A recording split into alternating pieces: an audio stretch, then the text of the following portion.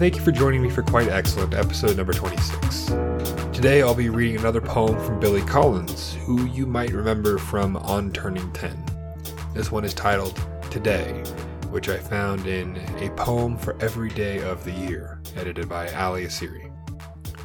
But before I get to this week's poem, we need to discuss our last one, Toad Circus, by Julia Story. When is a poem not a poem? When it is prose. And even then, it is still poetry because who are you to tell it who to be anyway? This poem was selected because of how uncommon and strange encountering prose poetry is, and how important I think it is to introduce to new genres, subjects, and forms of text. Even the title of this poem begs that questions be asked. What is a toad circus? Who knows? From what I can tell from the opening sentence of the poem, I feel confident saying it was a bad idea. And how would my students respond to the poem that doesn't look like a poem? I wasn't sure about that either, but sometimes going in uncertain results in wonderful surprises. Here's the poem. Toad Circus by Julia Story. The day after my toad circus, the toads were all dead, crunchy and silent in their window well.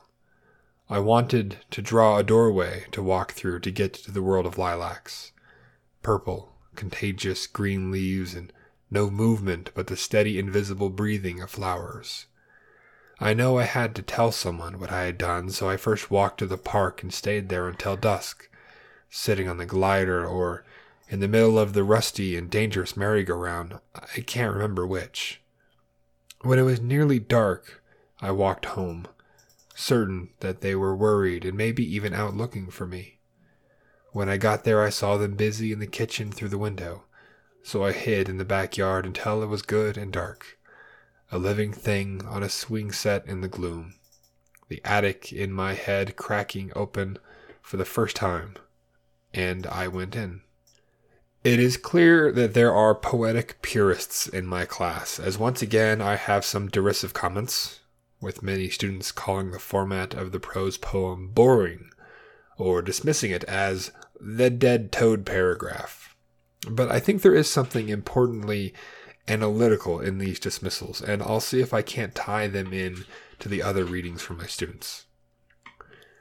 One of the reasons I believe students are often intimidated by poetry is that it is known for having space for reader interpretation. All prose writing has this too, actually, but we generally don't think about novels and short stories the same way. It seems reasonable, then, that many students found a poem written to be in a more familiar writing format to be one that is more personal to the reader, allowing for actual greater interpretation. There were a few explanations for this. One suggested the lack of intricate structure makes the poem more open to the reader because the poem isn't imposing its own rules on the meaning, leaving a gap for readers to fill. Another suggested that by removing the space and form created by lines and stanzas, material in the poem is, and this is my word, buried. But each reader, and the student's notes, sometimes past and present versions of the same reader, but each reader can find something different that stands out to them in a structure that doesn't let anything visually stand out. In my introduction to this poem in the last episode, I noted how the lack of stanzaic structure removes guides for the rhythm of the poem, and one reading expanded on this, reasonably concluding, I think, that if those guides are up to the reader, then the poem becomes more the reader's to control, becoming more relatable. Not all students believed that the prose structure of Toad Circus was about creating space for interpretation, however, with many arguing for specific effects that hold up really well. Most of these readings connected the emotional situation of the speaker, who suffers emotionally in isolation, seemingly alone for hours without anyone wondering where they are. Students commented that it appeared that the speaker stayed out late hoping that someone would go looking for them. When nobody did, they felt more alone than ever. And a couple of these linked this to the prose structure, with one noting that Toad Circus, quote, looks like a normal paragraph, but sounds like a poem when you read it, which I'd extend to the suffering of the speaker, whose pain isn't outwardly noticed by anyone. Another noticed that this structure pairs well with the imaginary imagery of the poem, quote, to show that while the speaker is talking about figurative things, the emotions they feel are very real. I think the prose format might actually make the feelings more concrete, like is being said. That makes sense. They aren't a performative art, and so don't appear at first glance to be a poetic art. It might be that this poetic paragraph is more emotionally true and honest and concrete because of its form. The environmental descriptions of the poem were important to the creation of the poem's mood, according to students, with them regularly describing it as dark and gloomy, with many pointing to the crunchy and silent toads in the first sentence as establishing this early, and the speaker described as, quote, a living thing on a swing in the gloom, ending the poem the same way. In the middle, there is even danger. Quoting a student, I see the merry-go-round as an old, broken, and rusty playset. It feels dark or unsettling as the speaker describes the park as if his incident, by which I believe the student means the Dead Toad Circus, has taken an effect on their surroundings. One student even suggested that the speaker sought out this dangerous play equipment because they believe they need to be punished, and without anyone else to do it, they put themselves at risk of injury, quote, wanting subconsciously to get hurt. The emotional experience of the speaker is complex in my students' readings. Many readings suggest the speaker demonstrates guilt and shame, sometimes in the blunt descriptions, crunchy and silent, or the structure. No line breaks show how, quote, overwhelmed with emotion the speaker is. That previously mentioned isolation features in many of these readings, with the attic at the end being a locked away place where the family forgets them even in the home, and the toads, now dead, being the only company they once had. A need for escape was the last of the primary emotions my students identified, with these readings relying mostly on the, quote, doorway to walk through to get to the world of lilacs, a place where they can be, quote, near flowers that breathe and were full of life. Finally, I'd like to mention some more singular readings that I couldn't fit quite with any of the other groups. One notes that for all the gloom previously described in the earlier readings I mentioned, the poem actually pulls the reader back and forth between light and dark. From the dead toads to the imaginary world of flowers, then back to the gloom in the backyard, and then to what could maybe, in at least one interpretation, be a hopeful, positive light in the attic. The poem, then, isn't just about gloom and sadness, but about good and bad emotions and their constant presence in our lives. One last reader suggests that there is something fantastical in the poem, that the speaker is in another world, where there are doors to worlds of lilacs that we cannot always access, even when we want them. Back to the top, I mentioned that this is a poem whose format is boring, or this is just the dead toad paragraph, but if we see the speaker as someone who feels neglected, who feels that their pain is overlooked, feels alone, I think a prose structure fits that really well.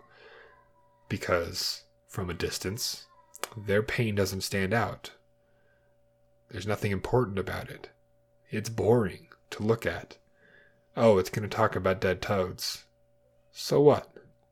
So I think the dismissals that I mentioned at the very beginning actually support a lot of what's going on in these other analyses. Once again, just excellent work all around. Nothing to add, really. Applause, ticker tape, bells, all that stuff. Wonderful work, guys. Our next poem is Today by Billy Collins. Okay, after 2 weeks of strangely formatted poetry, we are back to something that looks like poetry at a glance. We have lines here. We have 9 stanzas. We are back in our poetic home. This poem isn't even narrative, really setting itself firmly in the type of poetry that is sometimes criticized for not being, quote, about anything. It is about something, of course, but nothing that requires narrative. It is really just about looking out and seeing the world and seeing it as a complex personal experience. It isn't entirely traditional, however. This poem is written as a single sentence, stretched out with big descriptive phrases that build up the environment that is so important to our speaker. For this reason, our secret word is actually a phrase again. It is single sentence. Here's this week's poem. Today, by Billy Collins. If ever there were a spring day so perfect, so uplifted by a warm, intermittent breeze that it made you want to throw open all the windows in the house and unlatch the door to the canary's cage, indeed, rip the little door from its jamb. A day when the cool brick paths in the garden bursting with peonies seemed so etched in sunlight that you felt like taking a hammer to the glass paperweight on the living room end table, releasing the inhabitants from their snow-covered cottage so they could walk out, holding hands and squinting into this larger dome of blue and white. Well, today is just that kind of day. Students, be sure to use the phrase single sentence within your response. I noticed many students not using the speaker last week and writing as though the poet and the character within the poem are the same. But remember, they're not. We have to use the speaker to refer to the one that is speaking within the poem. Use the poet or the author if you're talking about the poet who is the author, right? You'll also want to return to using forward slashes. You'll need a single forward slash for line breaks and double slashes for stanza breaks. Remember to complete your paragraph length response by Wednesday, May 20th, and 2 replies to the responses of your peers by the Friday that ends the week. If you enjoy this podcast, have suggestions, or would like me to direct an eye toward a particular poem or poetic device, leave a comment on leidenteaches.com. The content of this podcast is used as a companion to class instructional activities, and ownership of these texts remain with their stated authors. Thank you for joining me for episode 26 of this podcast. I hope that between now and the next time you hear from me, you discover and savor a few things that you yourself find quite excellent.